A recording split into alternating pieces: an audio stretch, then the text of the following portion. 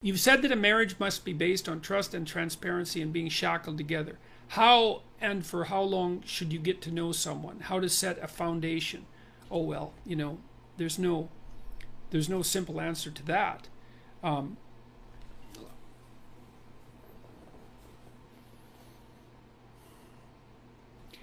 I think that you should know someone well enough so that you know if you can negotiate with them, and so that you have started to formulate a vision of your joint future that you can both look forward to with enthusiasm and confidence.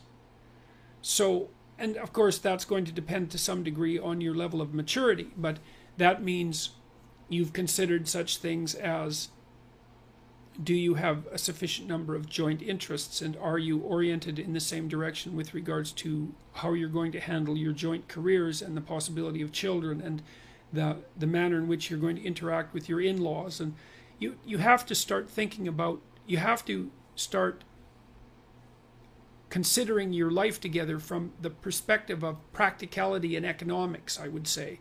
So it can't just be that massive erotic attraction that's associated with love, although I think that's extraordinarily important, and you're unbelievably fortunate if you have that, and you should do everything you can to maintain it, and that takes effort, that takes real effort and will.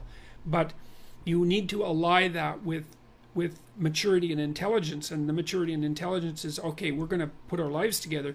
What's that going to look like at the level of detail? How are we going to handle our finances? Where are we going to live? What are our joint plans going to be, etc. One of the things that my business partners and I plan to do in what would you say, that in as an analog to the self-authoring suite, is that we want to develop an online program to help people negotiate their relationships. And so it would actually provide an answer to this question in a more comprehensive manner, is that imagine that if you want to set up a household with someone, then there's a lot of things that you need to get straight, and you either do that by bringing your unconscious assumptions to bear on the situation and perhaps clashing where they don't match, or you sit down like a conscious and aware and articulate couple and start to negotiate what your joint responsibilities are going to be. And so that would be, well, who's responsible for the meals and when, and what are you going to eat, and who's going to get groceries, and who's going to pay the bills, and who's going to do which part of what household chores there are to do, and how is that going to be laid out fair. And so you should get to know the person that you're with well enough so that you can start discussing the real practical issues of life and determine whether or not you're capable of negotiating that. And I don't think that necessarily means that you should live together, because the evidence is actually quite strong, at least the last time I looked, that people who live together are more rather than less likely to be divorced. Now that might have nothing to do with the actual act of living together. It might be that people who are more likely to get divorced are also those who are more likely to merely live together. But I don't think that's a great solution for reasons I won't get into now. And with regards to being shackled together, is that that's a complicated one. And I learned this at least in part from reading Carl Jung. And the idea there is that unless you've really made a commitment to someone, like a lifetime commitment, and that's a serious commitment, one that you're not going to back out of, you're not going to take the relationship with the seriousness that's necessary to make it of the highest possible quality and sustainability across the course of your life. And it's really important that it is of that high quality and sustainability, because the relationship, especially when it starts to produce children, is a machine, let's say, a machine that you jointly operate, that adds immensely to the quality of your life and the depth of your life.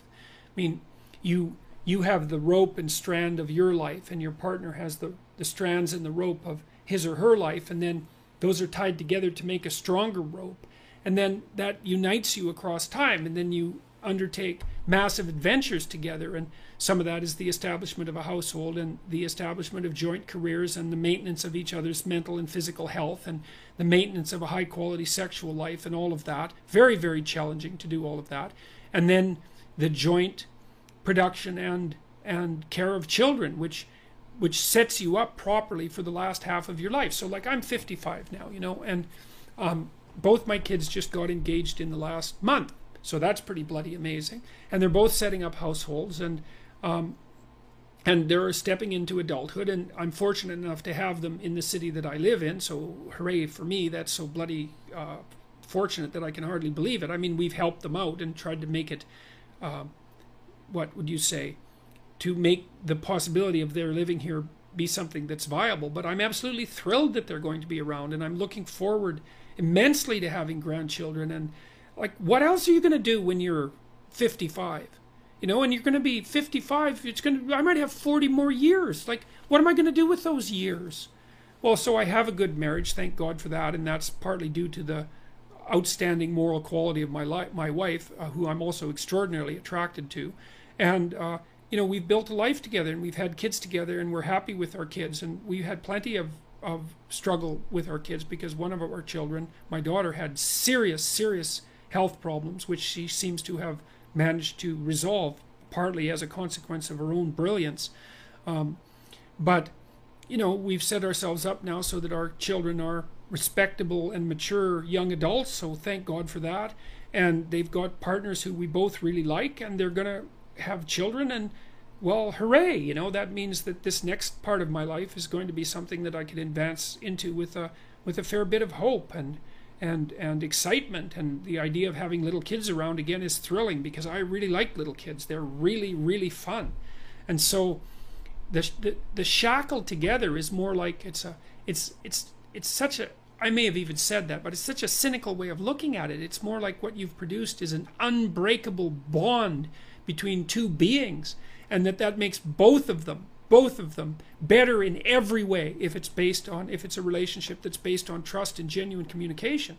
It's a very difficult thing to attain, because you have to be willing to tell the truth, and the truth is generally a horrible thing. You know, I mean, it's easy to tell truth when everyone wants to hear what you have to say, but it's very difficult to tell the truth when no one wants to hear it, least of all yourself.